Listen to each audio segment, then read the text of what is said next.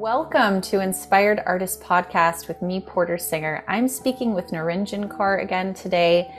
We're going to be talking more about her astrology-based life coaching. She is obviously a brilliant singer and has been sharing mantras with the world for longer than I have, since birth really. She's taking a little break from doing that, and she has entered counseling school, which is really interesting. She's going to talk about that. She talks a little bit about where she feels like her music journey is going.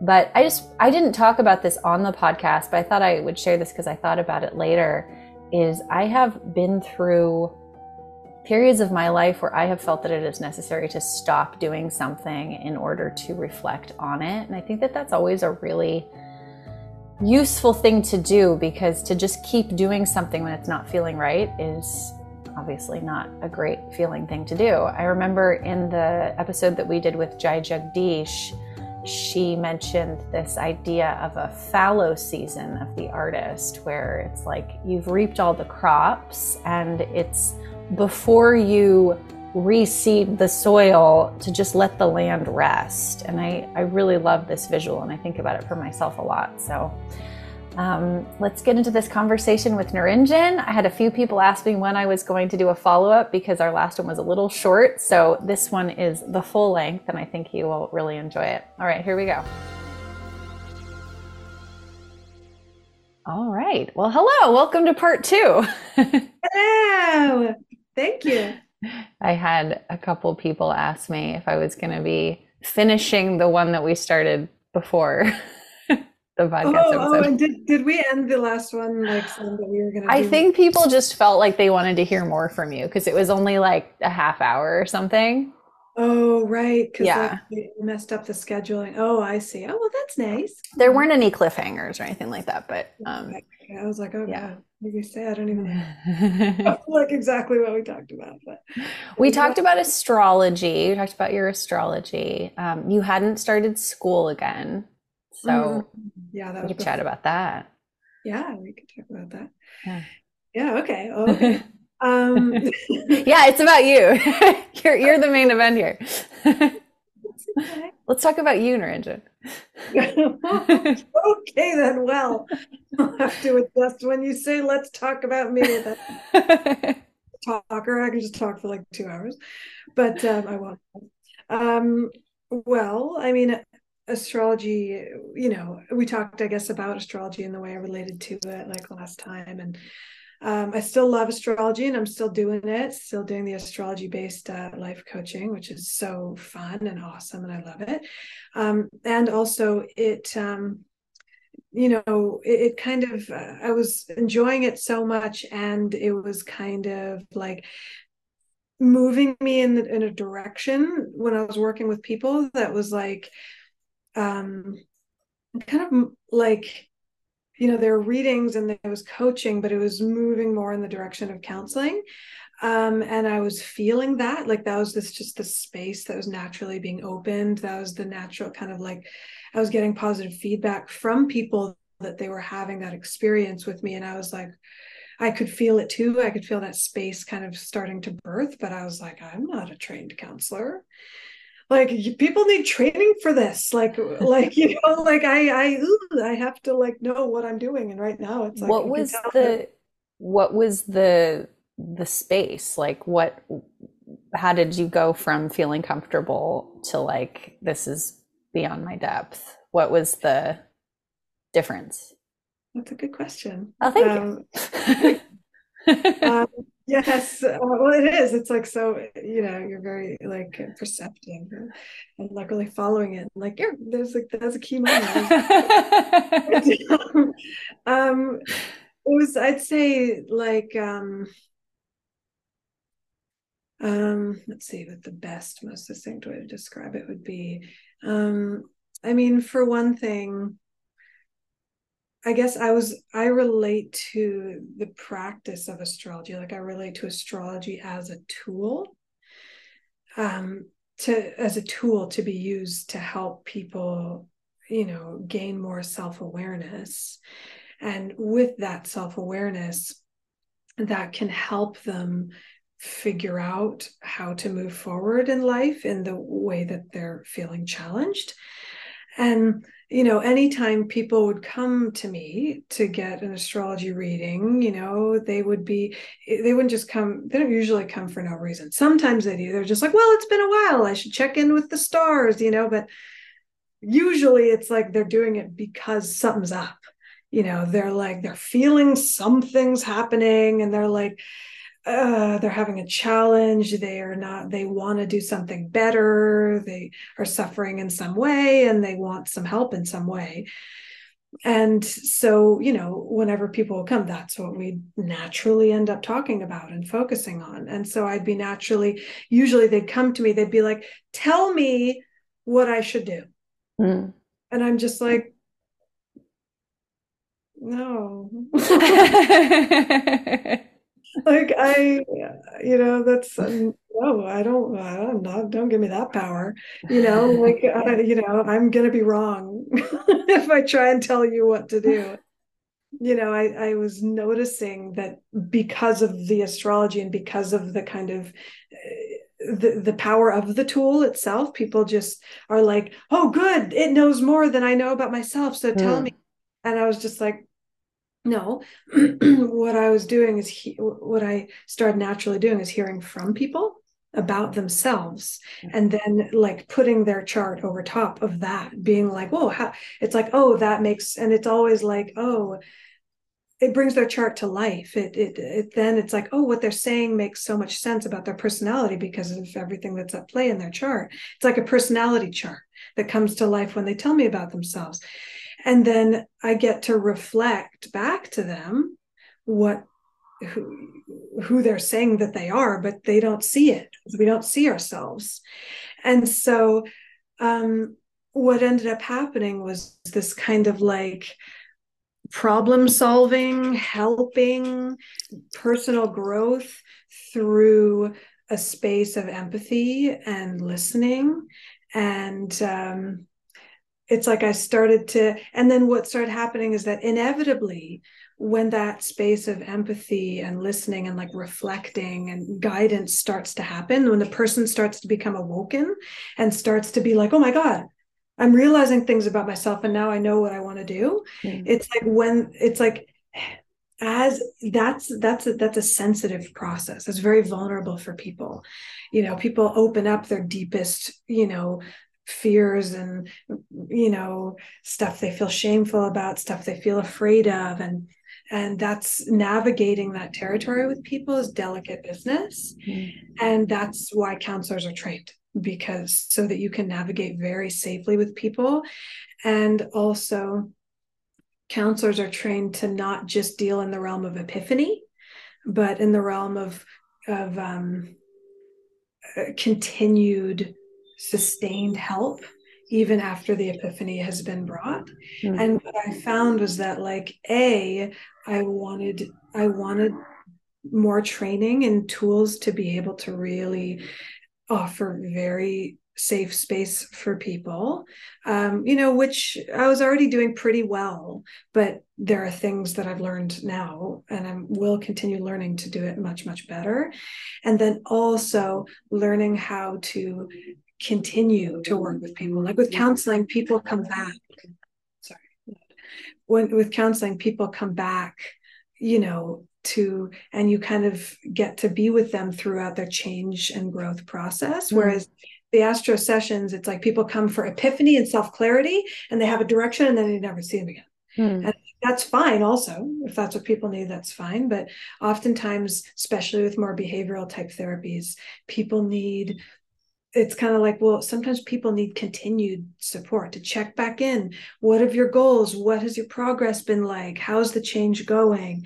So I felt like I wanted to kind of grow into that more. So I guess, does that answer your question? Yeah. That's really interesting. So you were feeling a little, I interrupted you in the middle of a thought there. So that was the little asterisk, but you were saying like you were feeling like you needed more. So you went and got some training. Yes, or you're getting some training.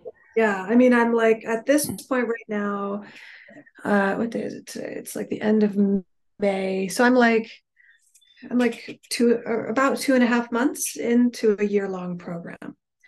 Okay. Um, yeah, it'll end next March, and then I kind of start like have to get a certain amount of supervised hours and and get all registered with the right associations and to essentially be like licensed, even though licensing is different in Canada. So, but anyway, yeah. So it'll be like a journey, but I'm on that journey, and it feels really good, and it's already nourishing and improving like my sessions with clients like on a daily basis, and it's That's like so interesting. That's so neat. It's yeah. one of those things where I feel like if you visited yourself 5 years ago and was like, you're going to be a counselor, would you have been like, huh? Or would that have been like, oh yeah, I could see myself doing that? I probably would have been like, that makes sense, like it's like that makes sense as something maybe I could do, but I wouldn't have thought that I was capable of it at that point. It would have sounded too daunting. Yeah, Yeah. Mhm. that's crazy. So art, well, not crazy, but like that's really cool. Yeah. Yeah, Crazy in that, like, yay. Uh, do you have are you drawn to a certain type of counseling? Because I imagine there's a range of specialties, or are you going to keep it pretty general or see how it goes?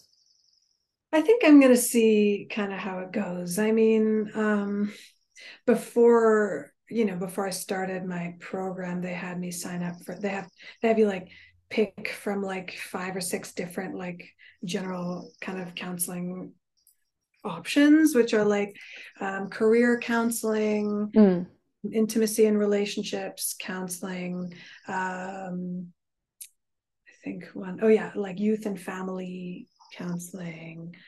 Um, what are the other ones? Like I'm not remembering at this exact moment. There are several, but it was kind of general frameworks like that. I mean, do they I'm have sure marriage counseling anymore? Or are they calling that intimacy and intimacy and relationship? relationships counseling. I wonder if they, Ah. yeah, I don't know. I have like papers right here. I'm like, no, it's not. But and I think maybe it was loss. Substance abuse and addiction. Yeah, Oh, okay. it's a big one. Um, and then other ones that I'm not thinking of right now. But anyway, so I had to pick one out of like the few Yeah. big headings. And I was like, I don't really know, but I guess the one that seems closest to what I'd be interested in would be intimacy and relationships Yeah. counseling. So I'm Sounds like, right. yeah, I think so, right? And it's like, I mean, I like to think so, but so maybe I might end up kind of specializing in that. I might not. It's already been an amazing 2.5 months. Every time we learn about different kind of genres of counseling, I'm like, oh, this one, the best. Like my first, the program I'm taking is like, there are like 16 kind of modules. And the first module that I took was substance abuse and addiction, and it was super intense but like so profound and awesome, and I was like, maybe I should do this. And but then I was like I could, but then it's like then I'm like in the downtown east side, and then get Oh, to I work. was gonna that's your hang up. I was thinking like, well, I don't know that you have a ton of experience with substance abuse. Yeah, I mean that's another side of it, but that's another side of it. But after kind of delving into it a little bit, it's kind of like it is ideal for like a substance abuse counselor to have gone through the Mm, particular type of dark night of the soul, that particular challenge. But interestingly, substance abuse and addiction really ties into so many different aspects of mental health, yeah.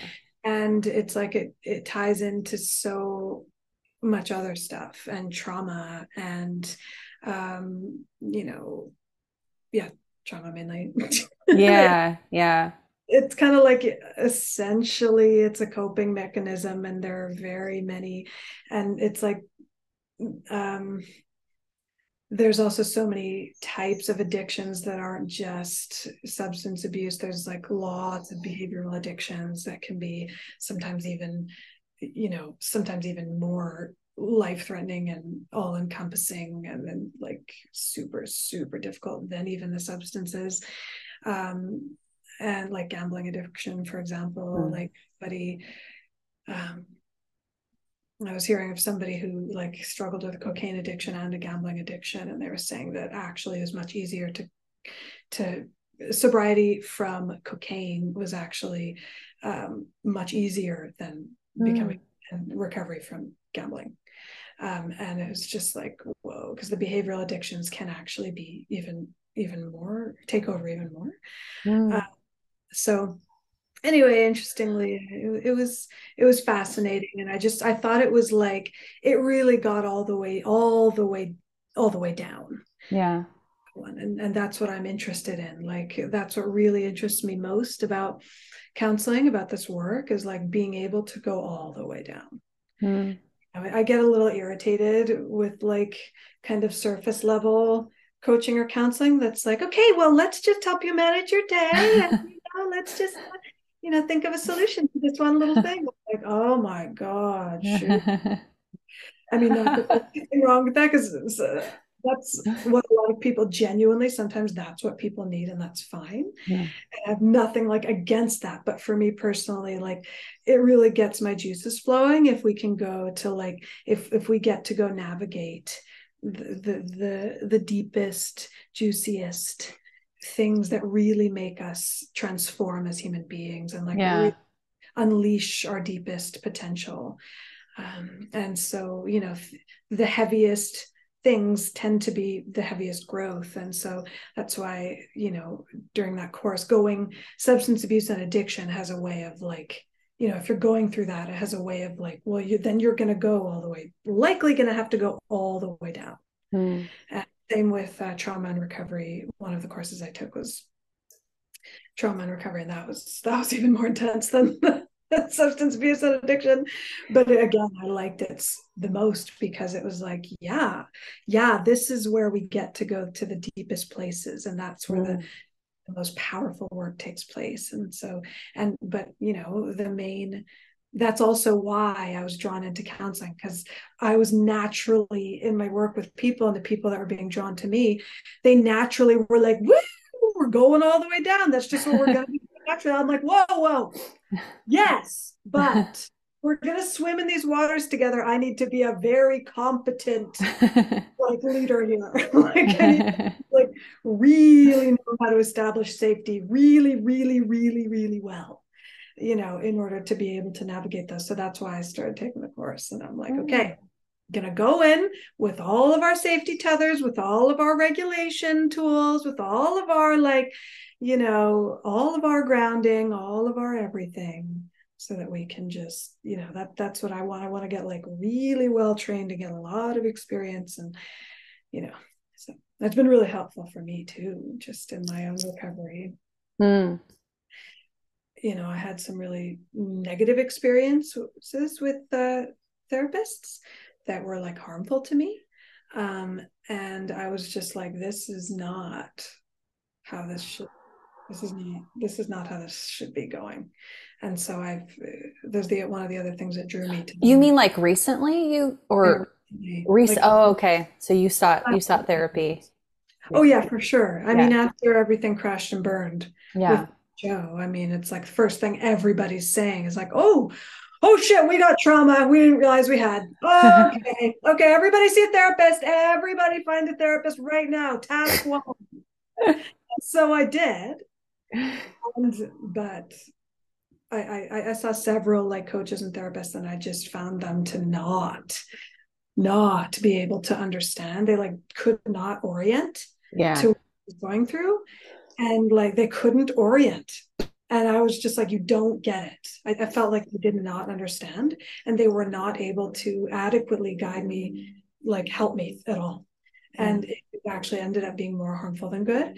And so after that, I was just like, okay, well, I feel really gun shy about therapists. even though I'm sure there are fantastic ones out there, but I don't want to go like testing the waters and like, my trust was shaken. Yeah. Yeah. Testing the waters. And so like, I'm just, I'm sure I will. I'm open to a fantastic therapist coming into my life and totally having a fantastic therapeutic relationship in that way. Great. Super like excited about that happening in the future. But as of right now, my program, like it's in person and there's a whole group of us, and the teachers are all counselors, and we even get to do practice sessions with each other, and there's a lot of like safety in the counseling space being opened up in class. And so I actually have found that it has been, and it's also been training me to counsel myself, which is what I need most after cult trauma. It's like, oh, I actually need to know how to not give my power away to anyone ever right now, and just like learn how to counsel myself. So the environment of trust and safety in the group mixed with learning how to counsel myself has been really, really therapeutic, really challenging, really humility building. And so. Wow. I was going to ask several questions and they Sorry. floated away. No, well, I was I interested in what drove you them were away. saying. No, I was Okay. interested in what you were saying. Okay, well, oh, right. The first one was when we were talking about addiction. I was curious if you related to that in some way, like if you have perceived yourself being addicted, and because I know I have, and not in the traditional sense. So I was just curious if maybe that was a reason why that was appealing to you as well. Yeah. Yeah, for sure. I mean, I think that if any human being says that they haven't experienced addiction, I think that they're kind of fooling themselves, you know, in some way, at least it's small. They want you to tell them how to manage their day. Yeah, right.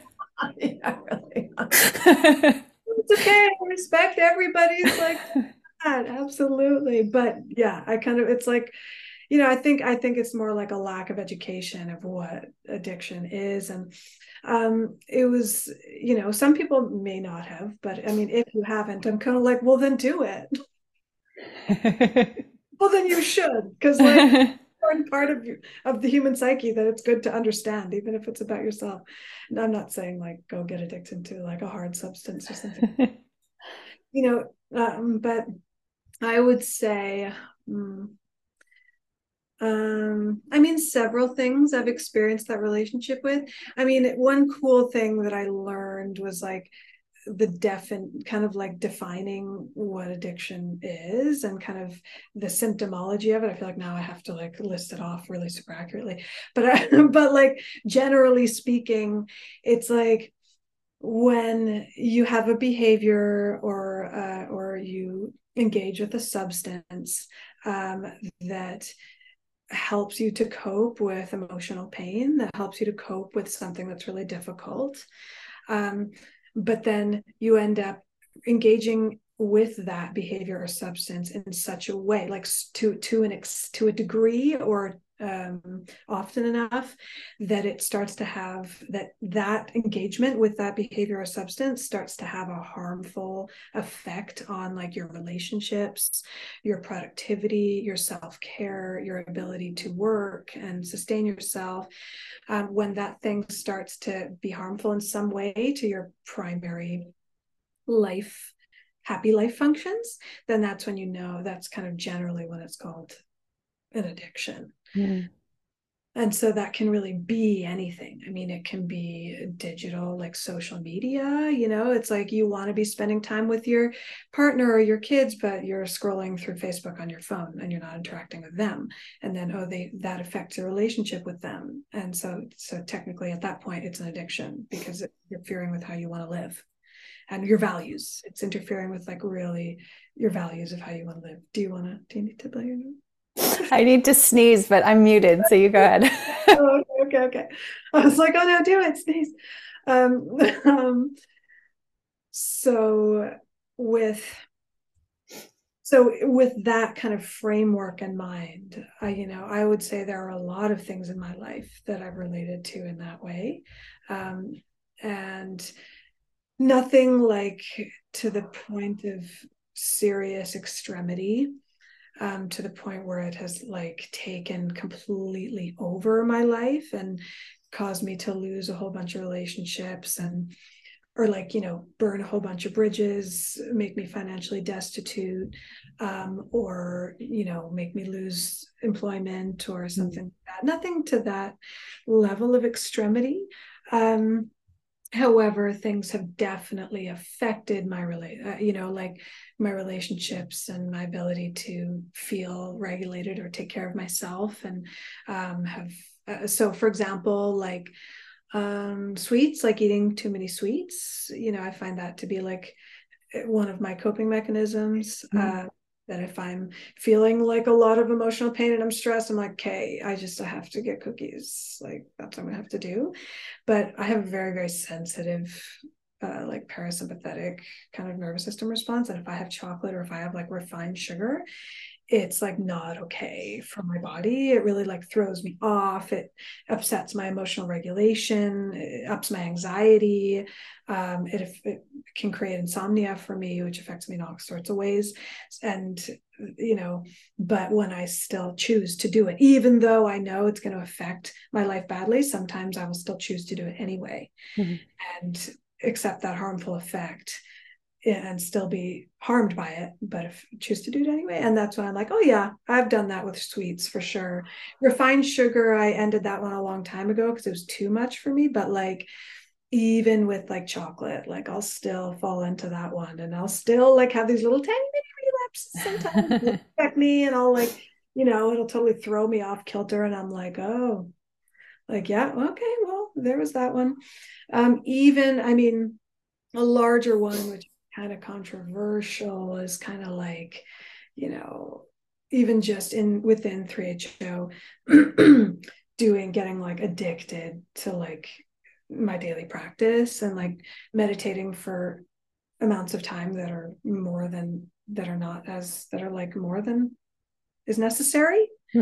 And you know, it's like it's like yoga and meditation are fantastic. They can be tools for regulation. They're tools for healing. They're fantastic. I wouldn't call that like a harmful substance in any way, but it's just like, you know, when you start to relate to it as like a bypassing of painful emotions, it's like rather than actually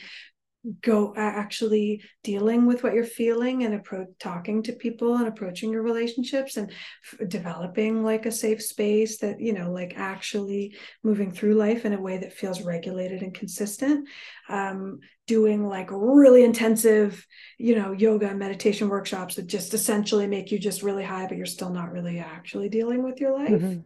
I think that can be categorized as an addiction, but it would more be like in the realm of kind of spiritual bypassing. Nobody relates to it as an addiction.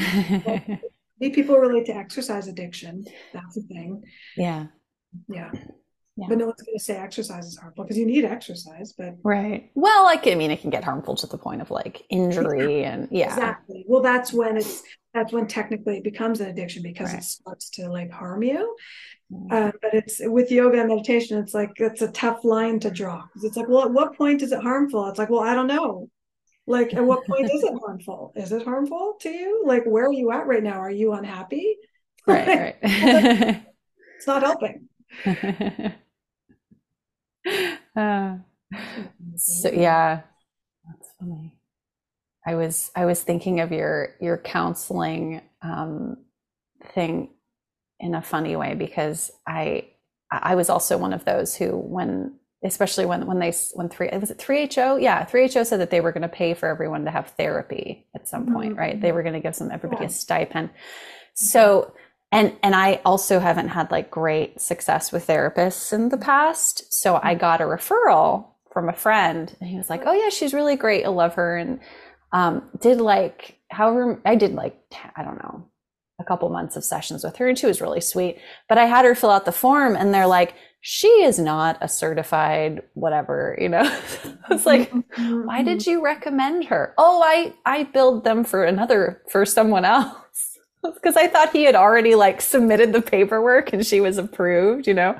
Oh, So I see. Right. Yes. I was like, that was a really funny recommendation. Thank you. But you will now, ironically, you will now be someone that if they wanted to use this funding could go to, right? Oh, Is it yes, still absolutely. available? Because Yeah. yes. So that's sort of a funny, like, I Such don't a know, funny turn of twist of events. fate, right? Yeah. Well, it's also interesting too, because like it also like one of the therapists that I saw was like trained in a therapeutic modality. So they're like trained in a specific modality like somatic therapy and like Mm, I don't know all the credentials that they had, but I know that that was one of them. And it's like that, that was great. They did that really well. I think they were trained in some other kind of body healing things.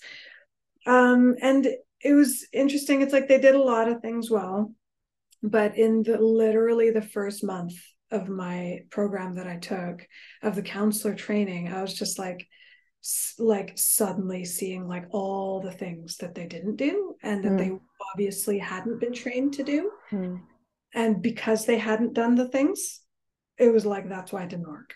mm, And I was just like, and we also learned about like there's this like pie chart that we were given that was like it showed that like after tons of like evidence-based like research of therapies, it was and clients and people's progress and recovery and whatnot.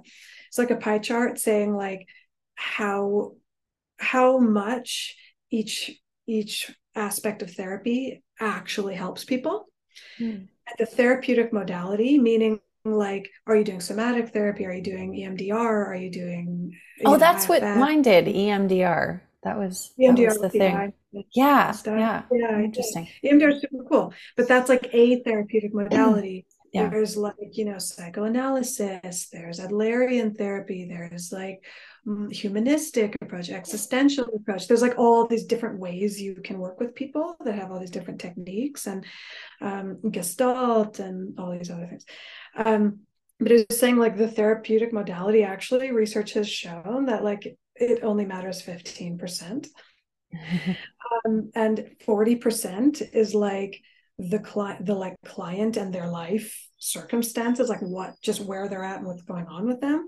And 30% is the therapeutic relationship, That makes which sense. means like how the counselor shows up, their accurate empathic understanding of the person, their ability to create safety, um their ability to have like the respect that the client, how the client feels respected, how they feel accurately empathically understood, how they feel encouraged, and also the level of like unconditional positive regard, like that they actually feel like encouraged, like they can grow Mm, themselves. That's the biggest, or not the biggest, but that and their life and how they feel seen and held in the relationship and the trust like between them and the counselor is actually the biggest most important um, source of change. And that the modality is important too, because like certain things, different strokes for different folks, like certain things work for certain people. EMDR is like tons of people swear by it. IFS swear by it. Somatic therapy swear by it. So many people who do these different therapies, it's the only way. You can't like recover if you don't do this thing. It's like, well, you can, just it's got to work for you, and you got to feel safe, and you got to trust the therapist. So IFS, what's that? IFS is internal family systems. It's like this actually Oh, is super. that the Osho thing or no? No, I don't No, think so. I don't know if Osho goes into it, but it's this no, it's thing. family constellations. Oh yeah, that's a That's little different. different. Okay. Yeah, it doesn't. It's funny because it doesn't necessarily have to do with family. It's actually just a way of looking at the self, that you have like a core self, that's like, it's like when you relate to your core self, you feel like compassion, courage, confidence, clarity, connectedness, like all creativity, your core self. And then, when people are talking about their life, they're like, well, I kind of felt like part of me wanted to go and like talk to that person, and part of me wanted to do that, but part of me was also like knew that that wasn't right, or like part of me said this and part of me said that.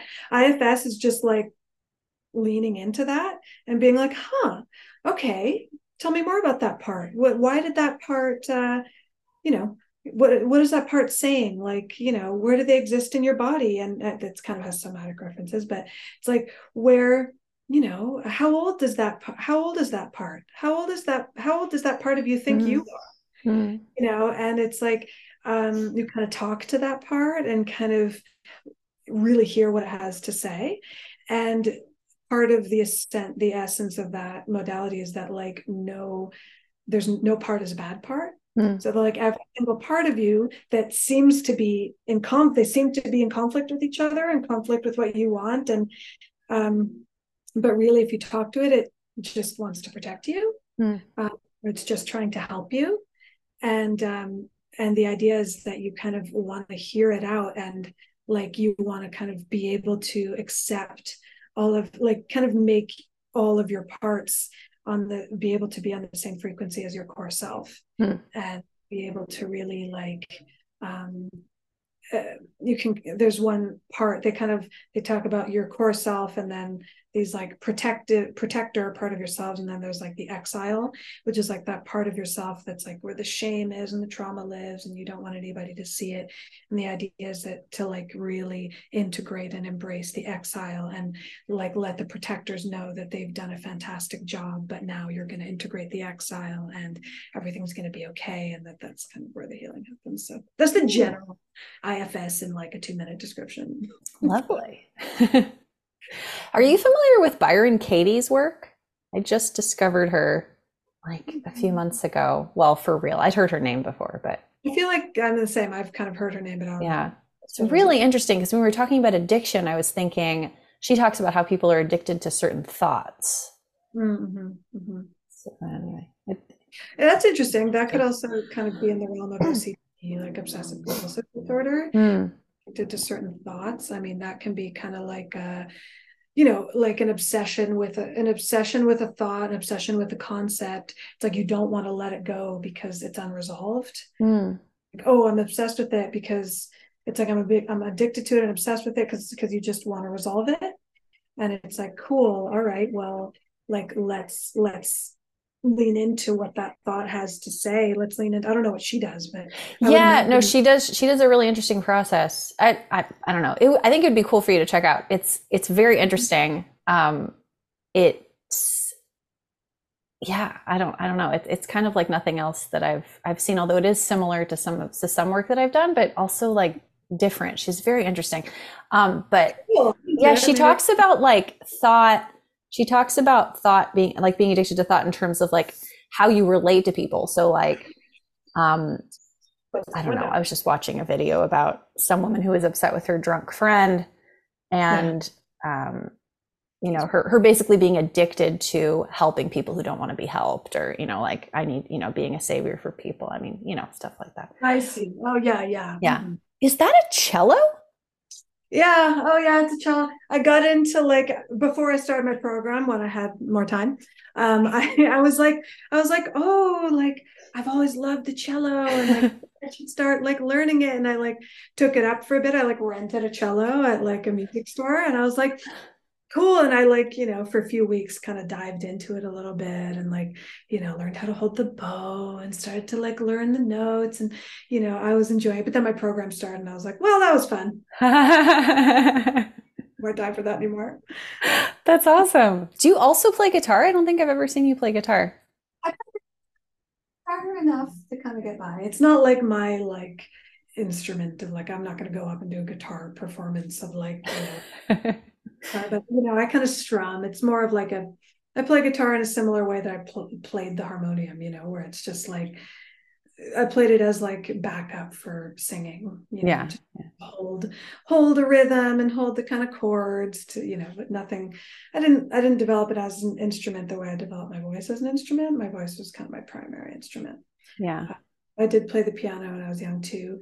But I I don't know, at some point when I got into like high school or something, I just kind of stopped playing, but it was a helpful foundational music. Oh, you played for quite a while. Well, I probably played for maybe 5 years, maybe. Okay. No, because I started when I was kind of like, no, it must have been, yeah, when I entered high school, I stopped. So I think around then, I don't know. I don't even remember looking back. I'm like, I don't know. It was several years. But you were in high school in India, so you were taking piano lessons while, or am I getting the No, chronology wrong?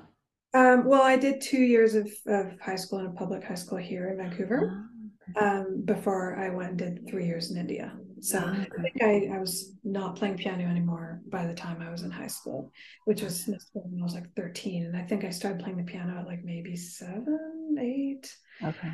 So, I did it, but it wasn't, I think I remember I got to the level of being able to play like Fur-Elise and like, the kind of, but like that, I didn't like go much beyond that. But My it definitely awoke my musical like passion and helped give a great musical foundation for sure. That's awesome. Yeah, my dad wanted me to start piano lessons really early. His mom was a piano teacher and he never like did piano lessons because his mom was a piano teacher, so he always wanted that for me.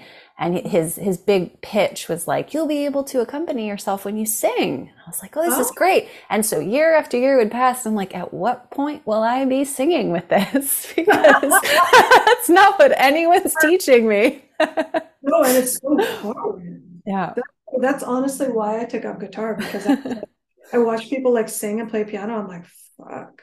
Like now, but I was like, I can't do that. It's in the same way that I'm like in class, I'm watching people like taking notes. I'm like, I can't take notes. Like it's too distracting. Like my brain, like, Really? oh yeah. Oh, see, Yeah, I can't concentrate unless I am taking notes. yeah, different brains, right? Yeah. Yeah. The second I like divert my attention from like what the teacher's saying and I like write something down, I completely miss what they're saying. My attention Wow. can't do it at the same time. Yeah, it's very interesting because then like someone else in my class, like she has to be doodling, like and she makes these little, I love her. She makes like she takes the wax coverings from the Baby Bell cheeses and like forms like little animals while she's listening to like the lectures in class because that's the only way she can focus is if Oh, she's like wow. creating something. And there I am, I literally have to like, I can have a stress ball and I can be like a stress ball, but like that's it for my other stimulation. Like Wow. Yeah. That's super interesting. and for whatever reason I can play the harmonium while I'm singing, I can play the guitar while I'm singing, but I mean I could probably play the piano while I'm singing if I really tried for a long time, but I have not found success with that. It's just too, Oh. my brain, as soon as one hand's doing like one complicated thing and another hand's doing another complicated thing and I'm singing a complicated thing, I'm losing God. I'm like, no, my brain, it just drops off the map.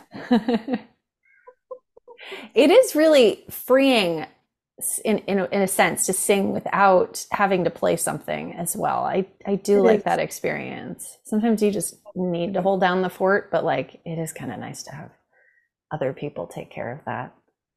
So I get It that. is. It is. It's true. Actually, I actually noticed that it was a new confidence thing for me when I started singing. Like it was like I needed my safety harmonium, like my safety blanket, you know. Where I was like, but if To I'm sit singing, behind something. Yeah. and then as soon as I could only focus on my voice, suddenly I was like, oh, this is a little scary. It opens up. It opens up a lot more sensitivity to the voice and a lot more attention. Yeah. Is that when you were like playing with Matthew and Ramdas? You weren't playing harmonium as much, right? Or at Yeah, all? yeah, at a certain point when, yeah, it was actually when I started playing with Matthew and Ramdas that I ditched the harmonium because not entirely, I still would also use it other times, but Yeah.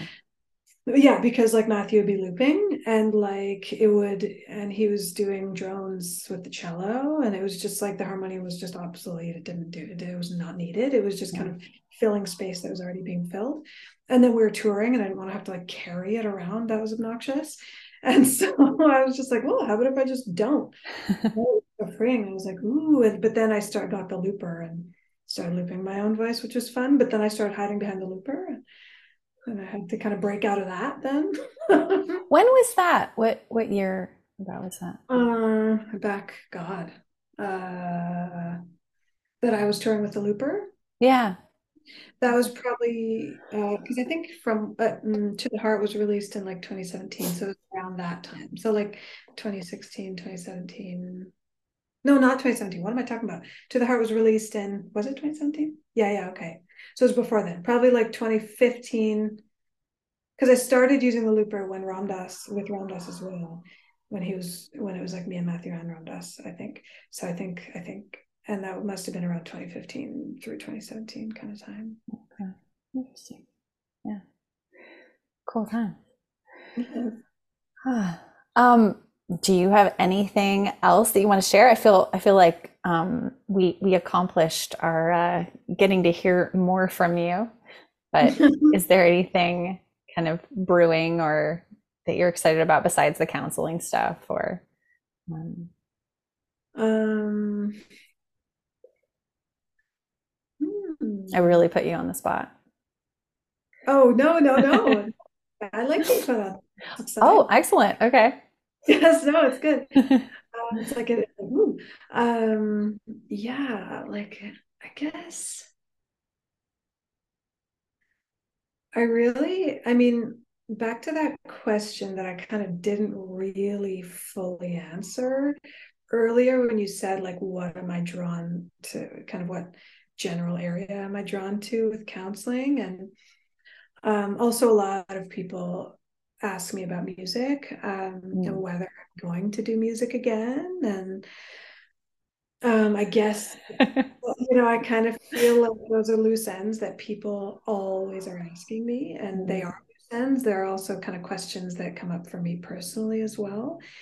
Both of those things, and it's interesting that they're kind of connected. The music, am I going to do music again, and how am I going to do counseling? Uh, Mm. you know, How are they connected? well, they're connected in the sense that like they both point at how specifically do I want to like work, like do the things I'm passionate about? Yeah. In what direction am I going to put those things? It's like I'm passionate about working with people and the human condition, and I'm passionate about art and expression. And like several people have been like, so are you gonna like put those two together? Are you gonna do music therapy, with people? And I'm kind of like, I don't know what that would look like. I guess there's like a whole like art therapy world, right? It's another modality, right? Yeah. Sounds beautiful and amazing. I don't know. There's music therapy is a whole thing that I could conceivably be trained in, and I'm not saying no. Maybe, sure, maybe I'd be open to that. But I guess, yeah, I guess there's kind of, because there's also the whole one, the part of the like, it's interesting because also my journey of self-growth, of like personal growth, and my journey forward into who I am and what I want to offer the world is intrinsically, it's tied in with my art. That's part of who I am. And part of my recovery from 3HO and everything that I experienced in my life and the complexity of that has been that I kind of stopped singing. And I Mm. was like, I feel like I don't know how to do it. There's a lot of imposter syndrome, a lot of like, I'm a fraud. And it's like when I have a freeze response when I start to even sing at all, oftentimes. And it's like that I know that that's tied in with my healing and recovery. And I know that they're moving together, they're holding hands. So I know that as I progress in the realm of my own therapeutic process, my music is also going to come back. in a new way. And I'm going to find my way forward with both of those things at the same time. They're connected. And interestingly, I've found myself like gravitating towards trauma work with people, like towards that as a thing that I might want to kind of go towards in the realm of counseling.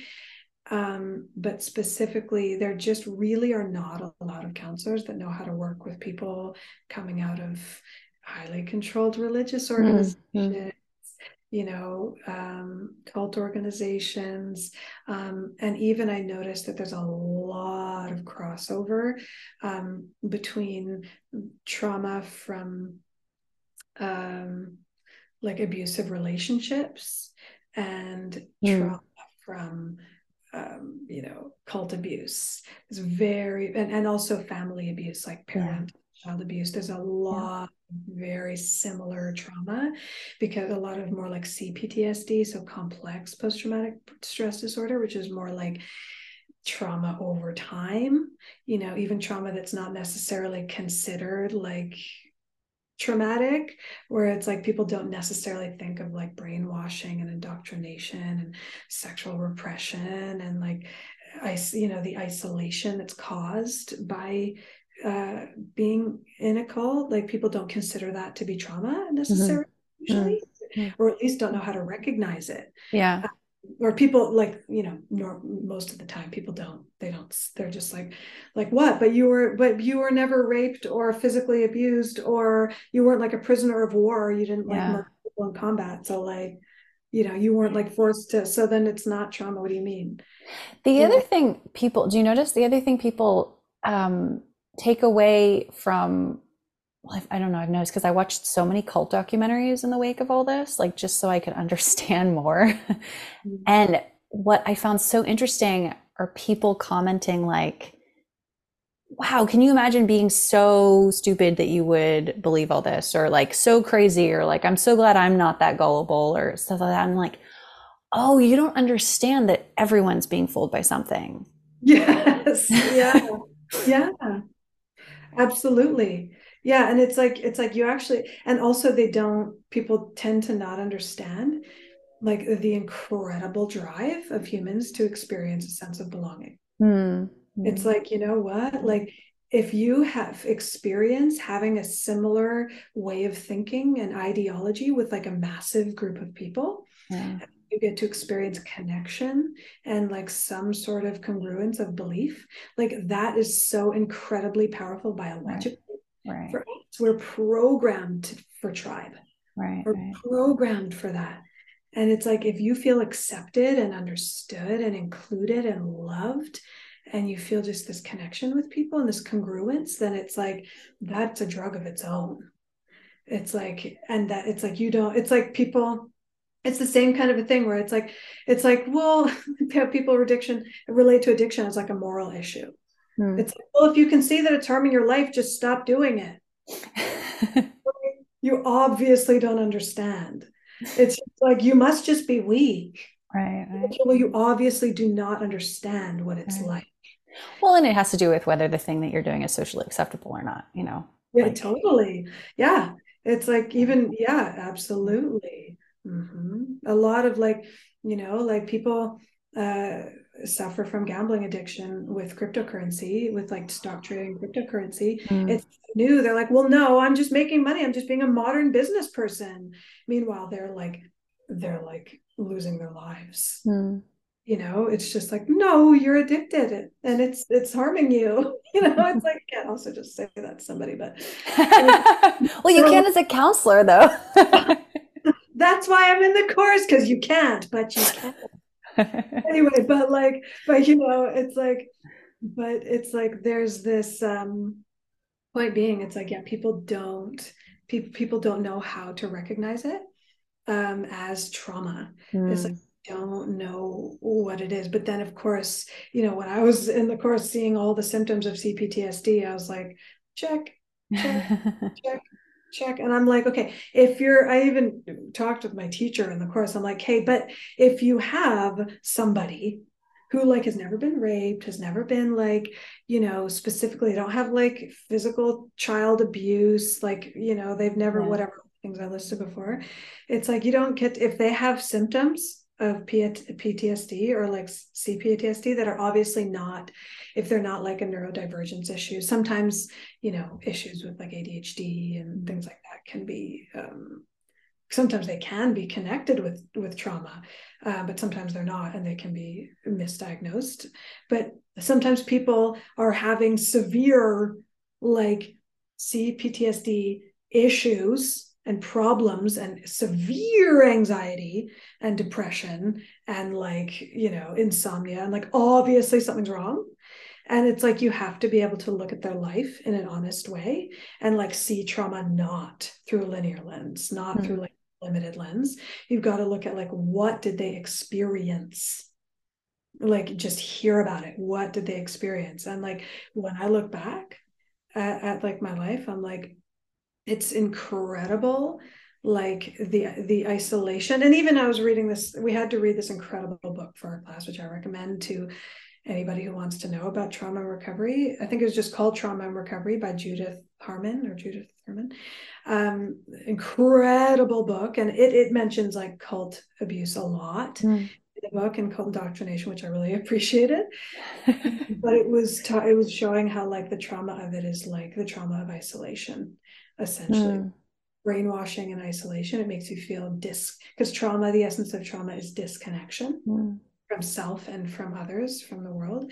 And when you kind of are when you kind of are like brainwashed to believe that you are special, you're special and you're different, you're special, you're different, then it disconnects you from not only the parts of yourself that are not different, human, that are the same. That's traumatic. It's so isolating, that disconnects you from your own body. Right. And then it can also then disconnect you from the rest of the world and the people that you love, but you're told that you can't possibly love because they're lower than you. It's like that's traumatic over years and years and years and years. It's incredibly isolating, and isolation over time is traumatic. It's like it's a prisoner thing, and it's like, but it's psychos. It's like, it exists only in the mind. And that can be really heavy duty. But recovery from that is very, very similar to recovery from any trauma, which is safety, remember, like grief and reconnection. So anyway, so all that to say, I really feel drawn. I feel like if there's a place where I feel drawn to working with people, it's like recovery from things that people don't necessarily like. I feel like there's a lot of trauma work for like victims of like domestic physical abuse and rape and like war vets, and I don't know, it's also are largely ignored. And there's holes. I don't want to be like everybody, what, that's all fine. There's holes in all those right big holes, but there's, I feel like one of the biggest holes is like people, which what as I've experienced is like recovery from highly controlled religious organizations and from like mental and emotional abusive relationships. Well, even as you were describing that, I was like, it doesn't even have to be that controlled of a religious group. I mean, that's the message of most religious groups, right? We are special. They don't know, they don't know any better. We have to save them. I'm trying to be politically correct. And also just respectful of like, I do believe that it's possible to ascribe to a spiritual path and spiritual practices that are very beautiful and regulating and supportive and promote a feeling of empowerment and safety without prescribing to the like, I'm better and everyone else is less kind of mindset. Also, there's a lot of gray area. I know in 3HO they're like, no, that's not what we're doing, but they really were.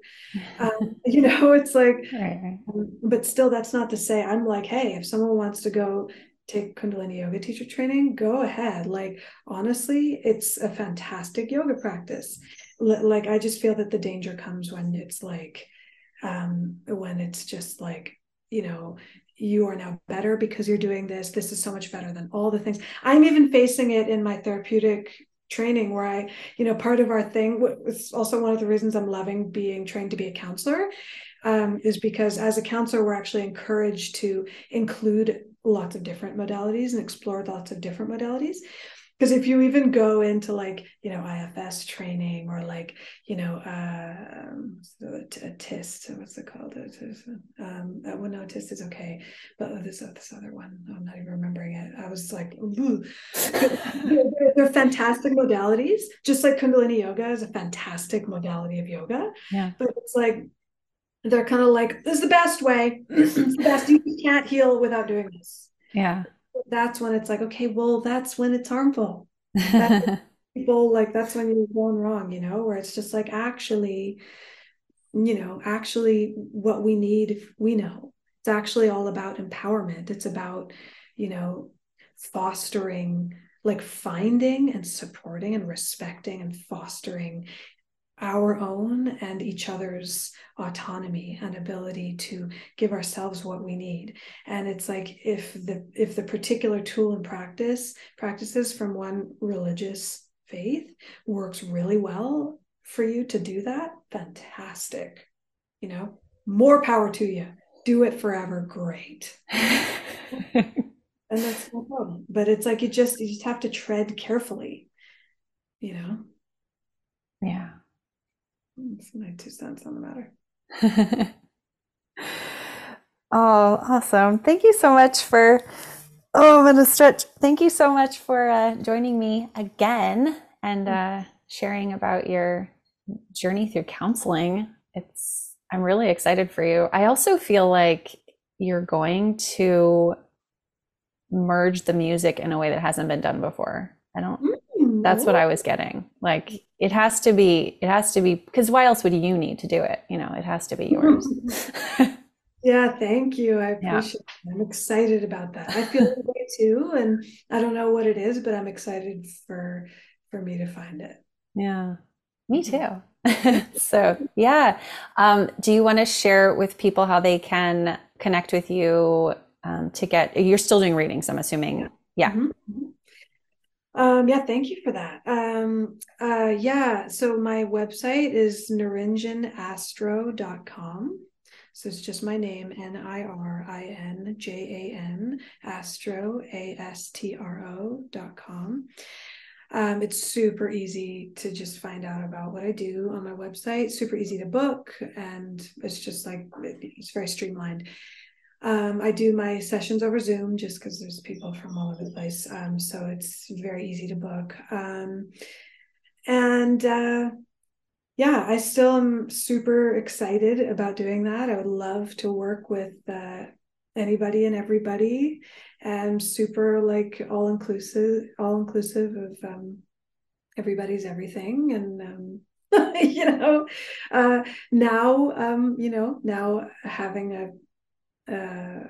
now having a better foundation and being trauma informed in my work. Not that I wasn't before, but I'm better, more now, which I'm happy about. And also,